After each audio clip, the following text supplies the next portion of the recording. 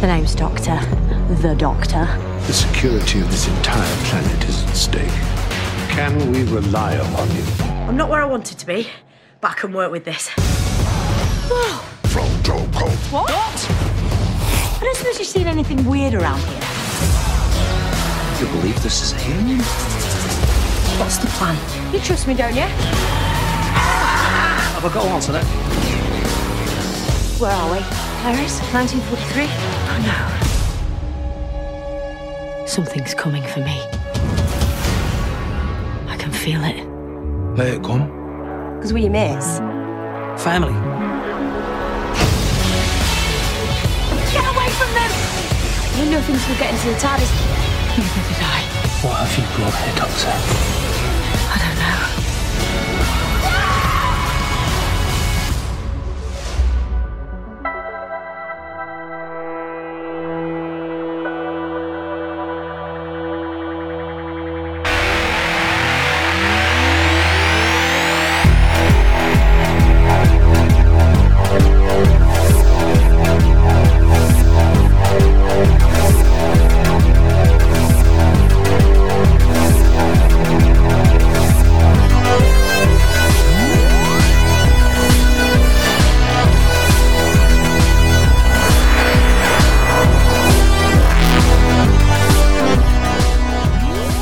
Merry Christmas and happy holidays to one and all, and welcome to a very special edition of Who and Company. Before we drop our December episode on New Year's Eve, we thought we'd bring you a holiday present in the form of this bonus episode with returning guest Eric Molinsky of the Imaginary Worlds podcast. 2 years ago, we talked to Eric about beginning his journey through all of the Doctor Who episodes, and at that time he'd made it almost to the end of Series 10. In this episode, we catch up with Eric to see what this very new Doctor Who fan thought of that finale, all of Series 11, and the most recent trailer for Series 12. And that's coming up right now. It's hard to believe it's been 2 years since we talked to our next guest. In a span of 3 months, he watched a ton of Doctor Who for the first time. So we thought we'd have him back for an update on his journey and to see what he thought of Series 11. Eric Molinsky, welcome back to Who and Company. Thank you. God, has it been 2 years? Yeah. It's been 2 years. Wow. God, that time flew. You were our final guest in Series 1 of Who and Company. Yep. Oh. Yeah. Wow. And to follow up with that, I have to ask you, did you ever get around to watching Midnight? Oh, yeah, definitely. I watched the whole... I mean, I filled in almost all the gaps. I was never... I mean, the only modern Who I wasn't crazy about was the Clara 12th Doctor pairing, and especially in their first season, which I think was season 8. I was not a bit... there were some really clunker episodes in that season. His first season with her, I thought they were really a little shaky. So I sort of skipped some of those, but I think I've watched every other episode of the whole modern run. Yeah. Plus, I've listened to a bunch of the Big Audio Finish dramas. What do you think of those? Big Finish Audio. Good. I was just today on the train. I was listening to a David Tennant, Catherine Tate one. I enjoy it, although I feel like they're often missing. You know, especially the Russell T Davies era, I feel like it's often missing the deeper character stuff, some of the social satire. But you know, it's nice to have them all kind of back in the saddle again. It's funny because him and Catherine Tate, you know, like that, they slip into it. The Billie Piper freely admitted that she was having trouble trying to get back, like filling Rose as a character again, and you can kind of tell. But the stuff with her mom is really fun, and I listened to some Sylvester McCoy stuff, which was not. I told you I had a lot of trouble getting into the old Who because the pacing is so slow and the special effects. It's very hard as an adult to watch it now. I know some people have rewatched it and loved it.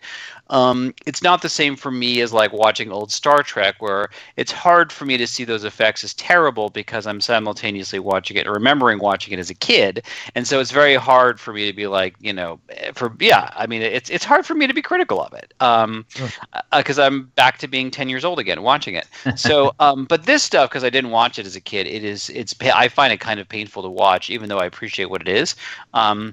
But I loved listening to Sylvester McCoy audio dramas, because in my head I was imagining him with modern special effects, and because his character as the Doctor lived a long time, I'm imagining, and clearly, with Dorothy, but I don't even call her Ace anymore because she's fully an adult. I mean, you can feel that she probably did spend years with him, and has totally aged into this role. And I really appreciate him a lot as a Doctor through the audio dramas. I think imagining in my head modern special effects. And my favorite one was the one where they went to a future where the Soviet Union did not collapse but took over Europe, which was kind of fun because his show ended before the Cold War ended. So it's a story they never would have told in his original run. So that was kind of fun. And he, of course, absolutely knows, of course, the Soviet Union falls. He knew it then. He knew it now. That's cool. Did you get a chance to listen to any of Colin Baker's audios? No, partially because of, his run was not that great. But are they good? Yeah, and that's one of the, I think, the major takeaway for me as far as Big Finish is concerned is that I'm not a huge fan of Colin Baker's run on the show. I like the Doctor. I like the Doctor on paper, but he is fantastic in audio. His relationship with his companions, very different from the Perry relationship on the TV show. And so anything with Maggie Staples, Evelyn Smythe's character, is wonderful. It's a total transformation. If you like musicals, and this is something that I'm realizing that I actually am a fan of. I like musicals, yeah. Doctor Who and the Pirates is an amazingly poignant and fun story. So it's one of the ones when Big Finish has one of those sales. I think it's in the first 50 or really in the early run. Highly recommend that one. You don't have to know the characters. You could just jump into that one. But the Evelyn Smythe, I recommend those. Yeah, personal favorite of mine. I feel the same way you guys do about his run on television, but I would probably go so far as to say he's probably my favorite Doctor on Big Finish. I would say the same. Yeah, same. There's something about his Doctor works really well on an audio sense. And I think one of the things that Billie Piper may have had a problem with is because you're not on camera and there's a physicality to her character, how to show that or how to kind of create that in an audio media. I imagine it would be really difficult for a lot of actors who are used to a certain way of standing and looking and there's so much in the look in the background because she reacts really well on the show, and that's one of the things I really like about Billie Piper. Yeah, I mentioned that as well too. I think last time was one of the reasons she's my favorite companion. Is I feel like they're often looking at green screens and reacting to things, and she was really good at it in a way. I thought better than Karen Gillan. I did not appreciate what a good actress Karen Gillan was when I first watched Doctor Who because because those reactions, I felt like she always kind of had the same kind of looks. And it wasn't until later, and I saw her in other roles, that I realized how good she is. But Billie Piper's her reactions are so great to things that she's not looking at. And also her chemistry with David Tennant is really great, and there's a lot of subtlety there. And I could see why, especially because I don't even know if they record in the same room with the audio dramas, I could see why she was perhaps struggling. Mm-hmm. And again, she freely admitted it when she was doing promotions for for it. Yeah. Every once in a while, I just go, "Who would have thought that Karen Gillan would have the career post Doctor Who that she has?" Yeah. Number one film of all time. I didn't even realize she was Nebula until I watched the second Guardians movie. It suddenly, and then once you see it, once you know that it's her, you start noticing mannerisms and things everywhere. But I mean, it just didn't even occur to me that there could ever be the same person. I think that's probably because you got into Doctor Who after she had been cast from the first Guardians film.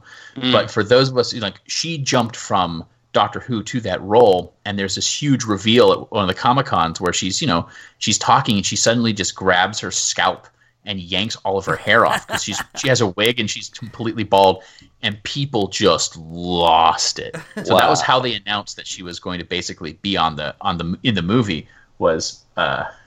And they didn't explain why. I don't even know if we knew what character she was playing. She just says, "Oh yeah, I'm in this movie," and here, foomp. It's worth looking up on YouTube. Pretty quick clip. But it's fun. Yeah, what's funny is that there's a little behind the scenes story about their last scene together, her and Matt Smith, and it's called a wig off because she was bald filming for Avengers, and he was bald filming for that other movie where he played a bully.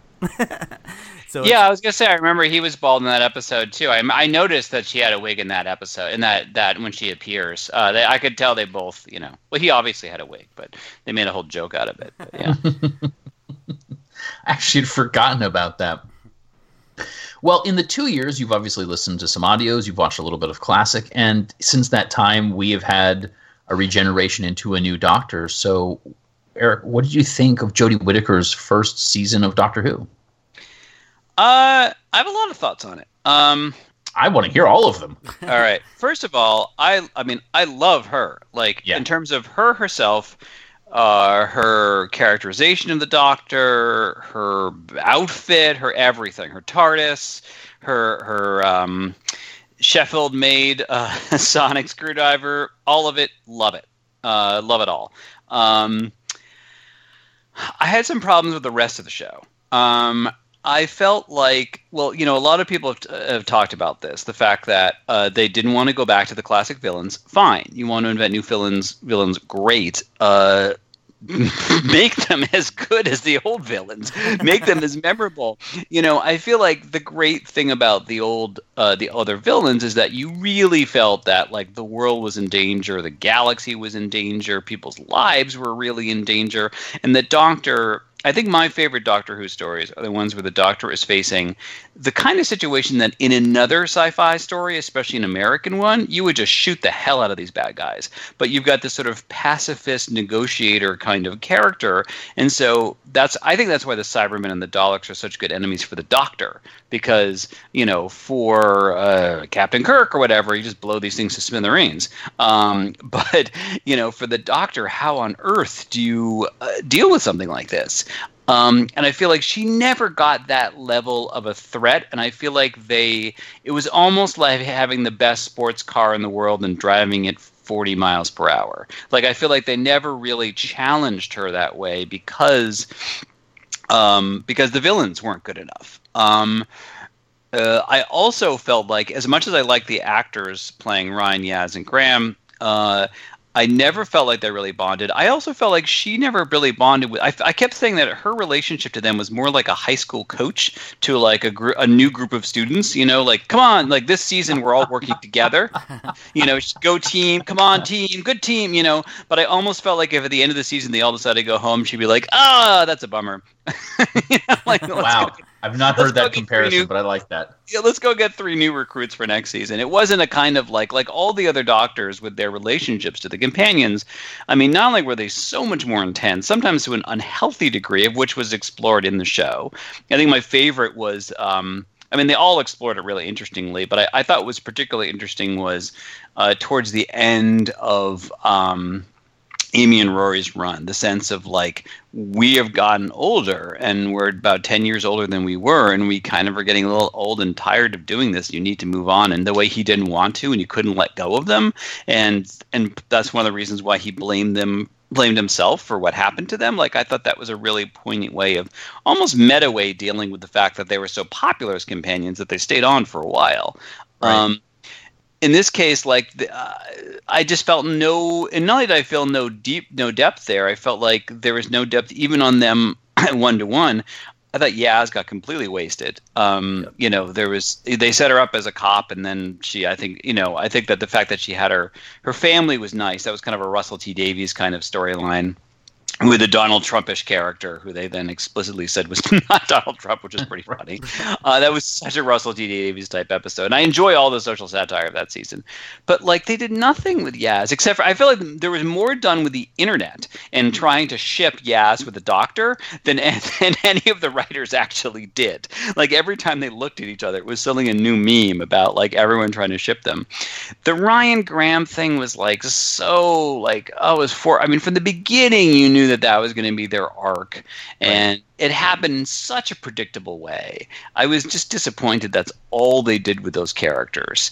And as a trio, I didn't understand. Like, I felt like I know that Ryan and Yaz had gone to school together, but like, there wasn't the kind of, I don't know, like, if you're going to have three people, I mean, think of like River, Rory, and Amy. I mean, that was a trio. And of course, in the old days, they had trios. But I mean, yeah, I was just disappointed that they didn't. Even though I like all those actors a lot, I was just disappointed with all that. I also didn't love the music. I just feel like fine if you want to change tracks and get more electronic-y, but it was very forgettable, a lot of the music. That said, there were some really good episodes I enjoyed a lot. I mean, the Kablam was my favorite, that episode, the fake Amazon one. But there were a lot of nice stuff in there, and I very, very much appreciate all the sort of social consciousness of of that season. And I mean, I jokingly call her Dr. Woke, right. But to my wife, who refers to the 10th Doctor, because I got her into she loved this season of Doctor. She never watched Doctor Who. Watched this season, loved it, loved Jodie Whittaker, and then that made her want to go back and watch the old episodes. So she calls the 9th Doctor. I think she calls him Dr. Angry, or she calls him Dr. Daniel Craig, because she reminds her of like the Daniel Craig. She calls the 10th Doctor Dr. Sexy Time, or because of all it drove her crazy the way every woman in the universe fell in love with him, except for Donna. But they had to make a big deal of, oh my God, a woman's not in love with the Doctor. And so then she started calling the 11th Doctor Dr. Friendzone, and then she called the 12th Doctor Dr. Grumpy Pants. The 12th, yeah. So it's like the Hargreaves Mr. People books. Totally. It's very funny. Whenever I'm like, yeah, so when Peter Capaldi, and she did it, she's like, is that Dr. Grumpy Pants? So we call her Dr. Woke. And I love, that's all good. I think that's great. And I think it's ridiculous that the trolls have been driving me crazy. The trolls that get so upset about how like progressive and liberal that last season was are the same people that think it's great that the John Pertwee era had a lot of liberal politics at the time. Like, that somehow is okay with them. And the environmental 3-part or 5-part or whatever that was with those, I forget what the name of the Green Death episodes. Mm-hmm. They're all like, they're very proud of that, but God forbid, the first female Doctor will do anything that has to do with modern day issues. They drove the trolls going after it, and right down to the fact that they were claiming that the ratings had gone down because of her, which was totally untrue. The ratings were actually higher than they had years, and the fact that they kept spreading those lies just drove me crazy. Overall, I give it a B+ overall. That's actually very generous. Maybe a B. Given what everything I just said, I'd say I'd give Jodie Whittaker an A, but the season overall a B. I think that's what I would say. I think, and I've probably mentioned it on the show a couple of times, but the way I look at it as far as the villains were concerned, I agree there was never really felt like there was much of a threat, with the exception of the Southern racists. Like, I actually got worried for them at that point in time. But the way I looked at it is, how many characters from this season would have made action figures? And the answer is not a lot of them, right? And that's that. I want to see more villains and characters who you could be made into like 5 3/4 inch action figures. Mm-hmm. Give me something visually memorable. Yeah, and it's not even just action figures, but something that just that, like you said, that it becomes visually memorable. That becomes like that take on a life of their own culturally. Like the Angels, the Weeping Angels, just took off. I was gonna add one more thing too. Yeah, like I appreciate the real monsters are us kind of theme. Once in a while, right. And in life, yes, but for this particular show, the way the show is built, it actually ends up being if you do it almost every episode, then they're unsatisfying episodes of Doctor Who, given that this is the machine you're driving. Right. You know, that I think was one of my issues with it. Yeah, with the exception of the first and last episode with Tim Shaw, the only real villain was the evil Mud from the Witchfinders. Everyone else was people or misunderstood creatures who were just following, were threats, but we're not villains. Yeah, you're right. Most of the season was unmemorable characters. You got to have that every week. I mean, look at The Mandalorian. Every single episode is at least one memorable character in it. Oh yeah! I can't wait to watch that one day. I haven't watched it yet. No, I haven't done the Disney Plus thing. We're about 2 episodes behind. It's as good as everybody says. I'm sure it is. I mean, thanks to social media, I feel like I don't really even need to watch the show because, whereas Game of Thrones spoilers, they were throwing it about. I just feel like people would post facts about other shows, whereas I'm getting full scenes and GIFs that are just like I'm scrolling through social media. I'm like, oh nope, okay, that's spoiled.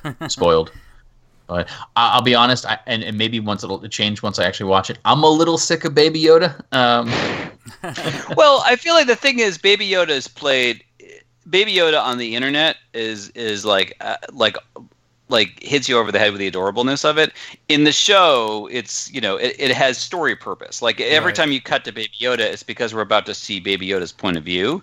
You cut to Baby Yoda, cut to Baby Yoda's point of view inside the basket, and this whatever there's always a story purpose for it, as opposed to the internet. But I mean, we could have had all of that with the Pating, right? I mean, it's just as cute. Which one? Those things. Oh God, I hated those things. the Stitch creature from Saranga Conundrum. Did you have a so you said that you really like Kerblam, and I've heard that a lot from folks. Did you have an episode where you're just like worst episode of the season? I hate to settle on anything negative about it because I do want to get to the trailer, but I'm just kind of curious because while I heard a lot of people say, oh, Demons of the Punjab and Rosa are were very different stories from the rest of the season, and those were usually held to a kind of a higher standard.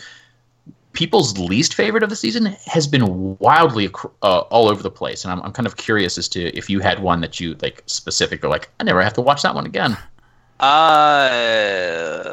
Yes, my least favorite was the Saranga, whatever conundrum. The Saranga conundrum. I've never been a huge fan of the Doctor and the companions land on a ship deep into the future that's suddenly in peril. They do that all the time. I've never loved that. I've never loved that conceit in general.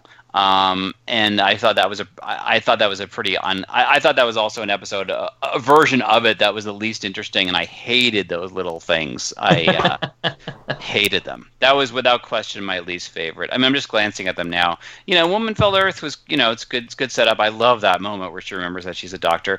Ghost Monument I thought was a bit weak. I just didn't understand what the point of it was. Rosa, I mean, they hit you over the head so hard in a way that I think if Americans had done this, it would have been done with a bit more finesse. Plus, they cast a guy as Martin Luther King with the worst American accent, even by Doctor Who standards. Which for Martin Luther King, you really shouldn't do that. I enjoyed arachnids in the UK. I thought that was a fun one. And Mr. Big as faux Trump was freaking hilarious. Demons of the Punjab. Again, that again was fell into the problem of the general problems we're facing this season. Although, how amazing is it that Doctor Who is finally looking at history that's not just white male history. I mean, that's right. They've treated history all this time as if if it's not white male history, it doesn't matter. And so that part I hugely appreciated.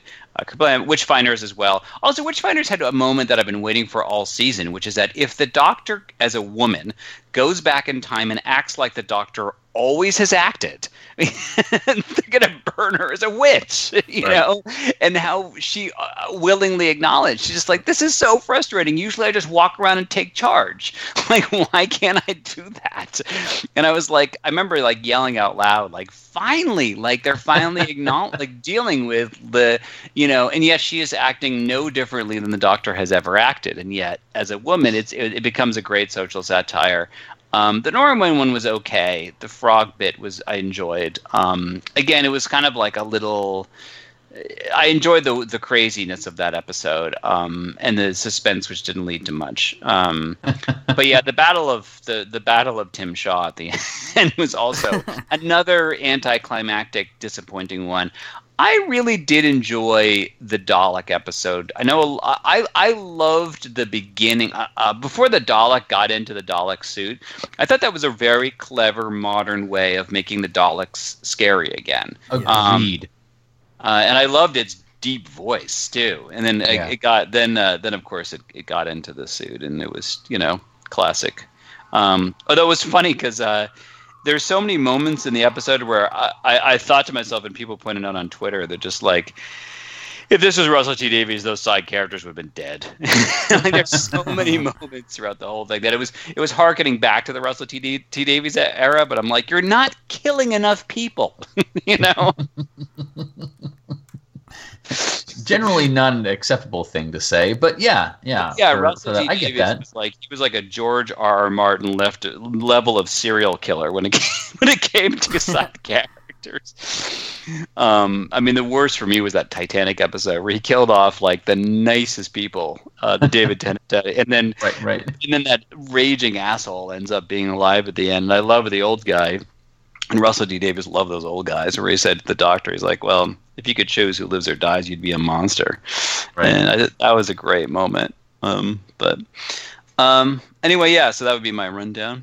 That's cool. I appreciate it, because it's always nice to listen to a different point of view. What are your points of view on all that? I mean, I actually... I think I had mentioned to you when we were getting set up for this that I was looking forward to doing a rewatch. I have not rewatched any episodes from the last season, with the exception of Rosa, because I did a podcast review with another podcast, and so I watched that a couple of times just to make sure I had everything straight. Mm-hmm. But I think what's going to happen is between Christmas and New Year's Day, I am going to do a complete rewatch, and so I could kind of flow into it. So a lot of what I feel like my thoughts on those episodes come from just the initial first viewings and then the conversations I've had. I remember really liking the Saranga Conundrum and feeling like there was actually at that point in time, it was like the first sense of peril I had felt. Mm-hmm. I liked Rosa quite a bit. I liked Demons of the Punjab quite a bit. I really liked Witchfinders again, something about the threat, and I really liked the human elements and grace from the Woman Who Fell to Earth. But on the whole, I felt like it was, I think I could just echo most of what you said. I didn't feel like there was enough threat. I think that it was essentially Dr. Graham and Ryan show. I don't feel that Doctor was given nearly as much character development as Graham and Ryan were. I think they wrote Yaz in as an afterthought. It just feels that way. Mm-hmm. So I'm hoping that we get a little bit more in the next season. Brent, how about you? Well, I pretty much agree with both of you on all of those. Rosa was great, and Demons of the Punjab was my favorite. But the Witchfinders, I felt like that was the only episode where the Doctor herself was in peril. That's the only time I sat back and said, "Oh my God, how's she gonna get out of this?" Yeah, and that was the only time, and that, I think that was my biggest gripe with Series 11, was that there wasn't enough danger, there wasn't enough peril. Also, the whole Yaz thing. You're right, she was totally underused. But we'll get to the new trailer in a second. But there's been a couple of short previews of the first episode have also been released, and it looks like they're already starting to use Yaz more than they did last year, so that's good. And the whole thing about Graham and Ryan and their their whole thing last year, their whole arc between them. It was predictable, but I really enjoyed it. I think it's one of my favorite parts of last year, to see how they would progress throughout the year. I mean, you knew they would make up by the end of the year, but they had to, right? Yeah. They had to, yeah. But it was nice seeing that journey. But I agree that the New Year's special with the Dalek, that just far and away better than anything else she's been in so far, I think. Yeah. Yeah, I think we may have mentioned too, or maybe I just mentioned on one of my episodes when I did on Doctor Who, is like there is almost like for every new actor playing the Doctor, when they have their first Dalek episode, it's always fun to see them have that moment of, oh my God, it's my mortal enemy again, you know. And there's something always very satisfying about that. Well, it doesn't look like, well, at least they're not teasing us in the trailer that we're getting a Dalek episode in the 2020 season, which is, you know, it's funny. I'm looking at this calendar and it's like, all right, next week, the last Star Wars movie is coming out. The following week, Christmas. The following week, we're getting new Doctor Who. Which one am I excited about? A Doctor Who, you know? Oh, me too. I'm way more excited about Doctor Who than, I mean, I'll see, obviously, this Star Wars movie. I mean, how would I not? But right. Yeah, I don't know. I'm not. Yeah, I'm not super excited about it as I am about new Doctor Who. Well, let's talk about the trailer a little bit because you know, it dropped on November 23rd, which was Doctor Who Day. We talked about this a little bit in our last episode. I was at a Doctor Who convention in New York when it dropped, so as much as I don't like spoilers, and I like to go into the show without having watched trailers or next time trailers or learning, I just don't do the research I used to back in the day when I was doing a weekly Doctor Who podcast. It's just nice to be surprised. But when you're at a Doctor Who convention surrounded by fans, you can't not watch the trailer. Mm-hmm. And, you know, the trailers has some ungodly number of views, and I think half of those are mine now. So let's talk a little bit about it. Actually, yeah, you look good. You look exciting. I'm very excited about the Cybermen, and apparently they're in a Mary Shelley Frankenstein episode, which is fantastic. And I think it's going to be about the origin of Frankenstein, which I did an episode of my podcast about as well. You know, it's such a perfect storyline for Doctor Who, and especially for this Doctor. And it's such a perfect match. I can't believe no one's thought of it before. So I'm excited about that. The Judoon were never my favorite because of their obvious rhinoceros design. Right. Never been a huge fan of them, but I'm happy people are excited for them. I want to see. So Doctor Who trailer season 12. I'm curious how many views. You said it's gotten a huge amount of views. Well, yeah, 900,000 views. That's good.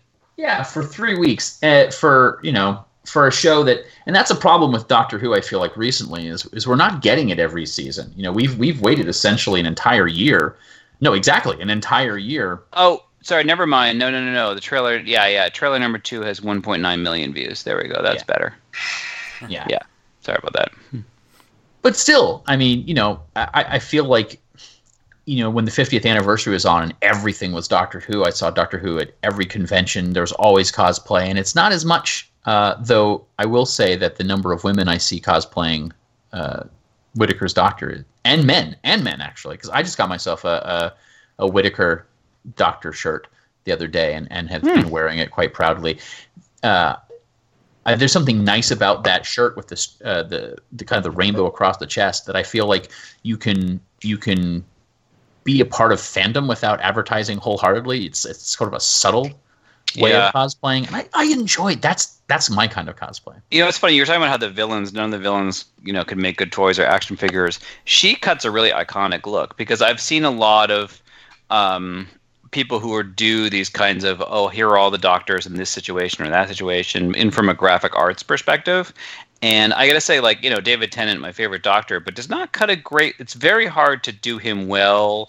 Even Matt Smith, it's very hard to kind of do them as well. But she cuts a great silhouette, you know? Like she herself, I think, is a really cool looking design for a doctor. Even the way that her coat and the hair kind of like you just know her instantly in a way that every time I see these graphic images, whether it's fan made or not, I always think like she just pops, graphically in a nice way. And I do see lots of people want to dress up as her. I was at New York Comic Con. There was one Doctor Who episode this whole year, but there were a lot of people dressed as her at New York Comic Con. Yeah. Well, my friends and fandom, especially the LGBTQ community, really excited about Jodie Whittaker in a tux. Oh yeah. Yeah. I mean, actually, the four of them in their outfits for whatever episode that's going to be, which may very well be Spyfall, which it sounds like the first episode that we're getting on January 1st. Yeah. That might be from that. So I think that's going to be a lot of folks are really looking forward to that one. I personally, Stephen Fry, the moment they announced that he was going to be in this, I got really excited. I'm a huge fan of his, and I do like a bit of stunt casting. I'm a fan of that. So. Oh yeah! Oh my God! We mentioned Alan Cummings as King James. Yeah, that's one hell of a stunt casting. That was amazing. Yeah, absolutely. Now, a couple other things. We're going to have an episode with that we see. It's very clearly Tesla. Nikola Tesla is going to be in Doctor Who. I mean, it's one of the things where, like, since Doctor Who's been back since 2005, I've been kind of waiting for that episode because it seems perfect. Like, I'm assuming Tesla's going to be an alien. Probably not, but I mean, and if it goes along the same thing as the current war, right? Like with Tesla versus Edison. My God, that would be brilliant. Yeah, Edison is in it too. Yeah. Yeah, I mean, just the trailer seems to suggest that there's going to be a lot more action and a lot more danger. There's people firing guns, which we didn't get much of in the previous season. So yeah, we have. I mean, they've promised that even the premiere is going to be huge and action packed. I mean, they said it was like the biggest episode they've ever done. I'm like, really? Compared to the 50th anniversary special, I don't know if you're going to top that. Yeah. But I'm glad you're aiming that high. Sure. I mean, we even have what appears to be an episode that, it's kind of the old chestnut as far as British sci-fi is concerned, going back to the Blitz. Yes, I noticed that too. I was like, oh, they love that. They love the Blitz episodes, yeah. But I always feel that they do so well with the period pieces because it's BBC and they're going to have the costumes and they're going to have the actors and they know how to film it right. They have the experience of doing it. Why? I mean, I'm okay with if they're doing it every other season or maybe even every 3 seasons. I'm okay with that because it's always interesting to see a new take on that subject matter. This is because when you look at it, it's such a part of the British psyche, the fact that, it's sort of like if we did a sci-fi show and kept on going back to, September 11th, right? Like a time where we as a country were attacked. So I get that they want to revisit it over and over again. We got some cool looking aliens. There's something that looks like Arachnos in there. There's some weird looking pointy headed dude. They're breaking through the TARDIS. We got a giant, possibly metallic scorpion running through streets. The music for the trailer kind of gets your blood pumping, and it doesn't really feel like Akinola's work. So maybe it is. Maybe it's a popular song that I just don't know because I'm just not hip with today's music. Yeah, I thought that alien breaking through the TARDIS wall was very interesting to me because that's it's supposed to be impenetrable. That's kind of like just a thing on the right. show is that nothing can get through the TARDIS that doesn't want to, except apparently a kerblam. Yeah. A harmless kerblam thing. So that to me, the idea that the Doctor was in that level of danger, that got me excited. Yeah, it does hint at there's something going on that the Doctor is that is targeting the Doctor, and it seems like it might be kind of the big threat, right? So we talked about Ghost Monument and sort of being forgettable, but there is this weird moment where the very threatening scraps of cloth mentioned. I don't even remember what it was. I just felt I know a lot of people picked up on that because it seemed to be like they were setting up a big storyline of which they completely dropped. It was like the forgotten child or something like that. A lot of people were like, "Oh, is that the Doctor's, granddaughter?" And from the first season, and no one ever. I don't know what happened to her, or what happened. That reference seemed to be poised for something else.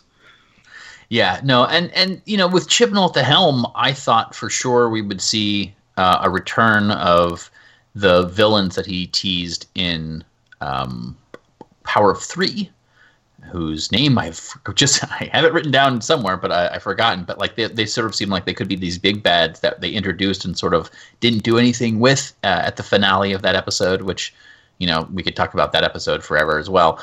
But I think I need an arc. I wasn't 100% sure. I was really kind of excited about Monster of the Week stories and new creations, and I was very much let down by it. So maybe I was wrong, and maybe kind of.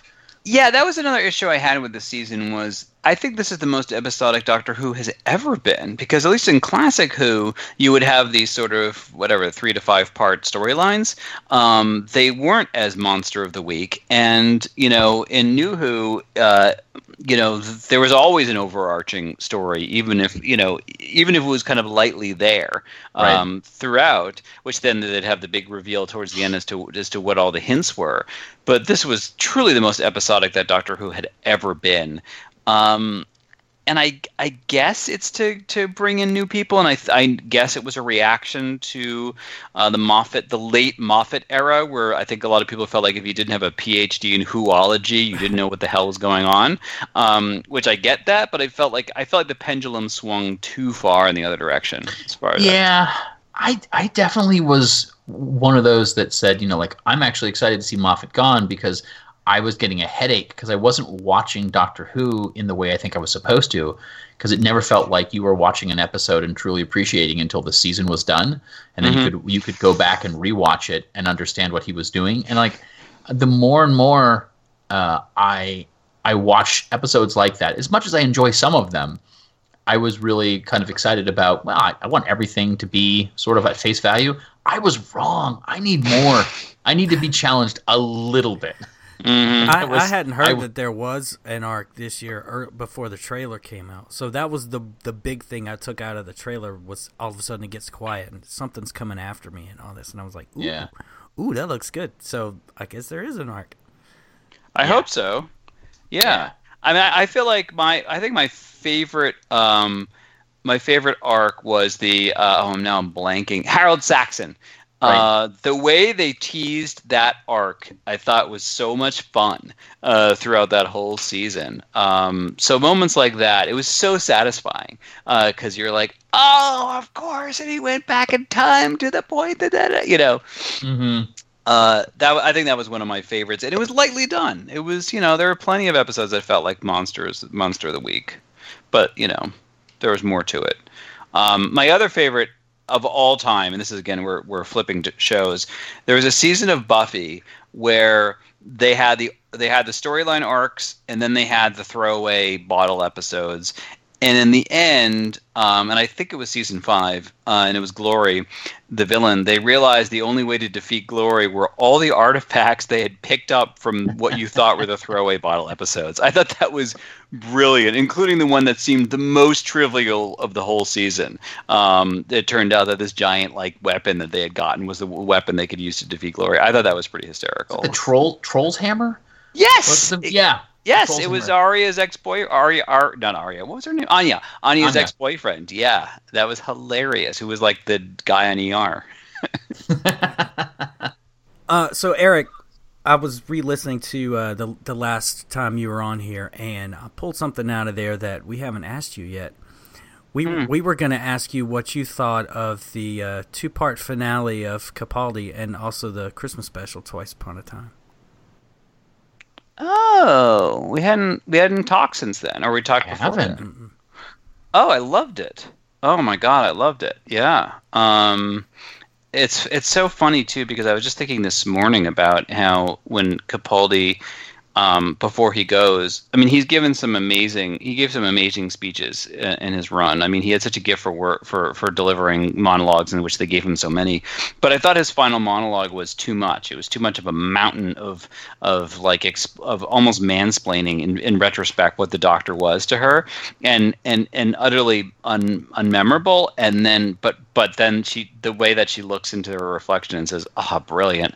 Like that, like what, like and just like basically one or two words, so much more says so much more of that was her reaction to seeing herself as a woman, was so great. But overall, I loved that episode, and I just thought, how brilliant to bring in David Bradley. Is that his name? Yeah. To bring in David Bradley to play the first Doctor after he played him in that made-for-TV movie.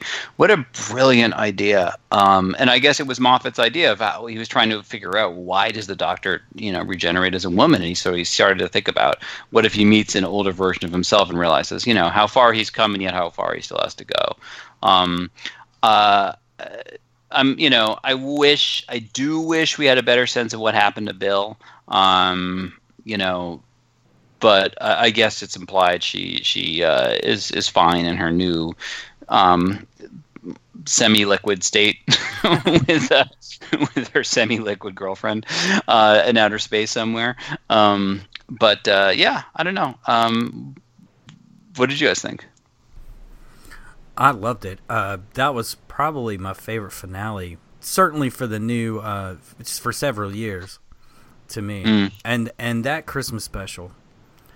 That was great, having the first and the 12th Doctor there together, and setting it against the whole armistice. Oh my God! Yes, that Christmas moment. I remember. It's funny. I remember in high school history class learning about that moment in World War I history, and it gave me chills even as a kid in what was otherwise a pretty dry history class when I first heard about that. And when they did that, I thought, oh my God, this is so brilliant. How have they never done this before in Doctor Who? And then for him to turn out to be the grandfather of Alistair Stewart Lightbridge. Is that his? What is Alistair Stewart? Yeah, Etheridge. Yeah, I always mix up his name. But anyway, yeah, brilliant. And of course, Mark Gatiss was so good. He was. He really was. Oh man, one of my favorite moments ever was that World War I, and he's like, "Yes, from your outfit." And he's like, "But World War I." Spoilers. Drew, how about you? Yeah. I really liked Twice Upon a Time. I think it was a good way of saying goodbye to Capaldi.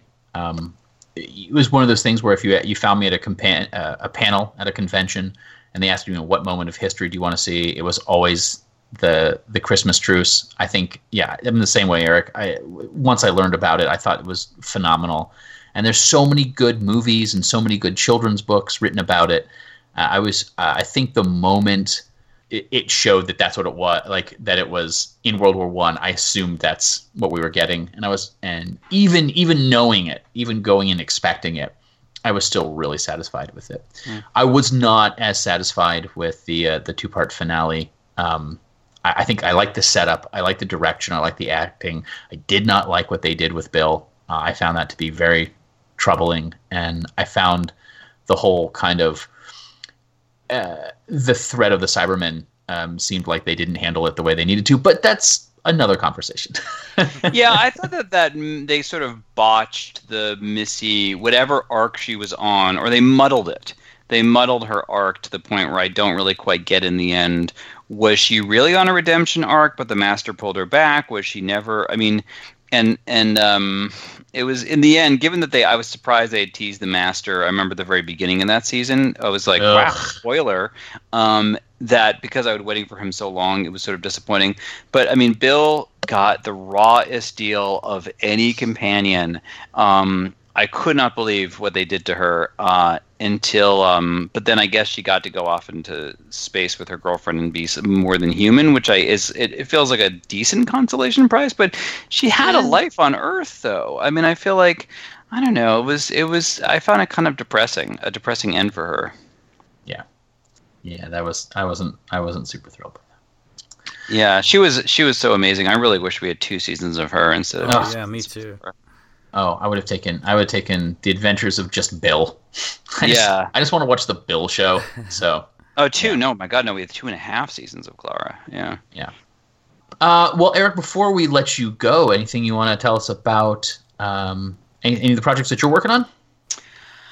There is going to be a special announcement. I do have a Christmas episode coming out on Christmas Day. There'll be an announcement about the future of the back catalog. I'd signed a deal with a network called Midroll this year, where my back catalog had to be on their app, Stitcher Premium, and that's going to change in 2020. So look out for and which will include the My Doctor Who miniseries is on there.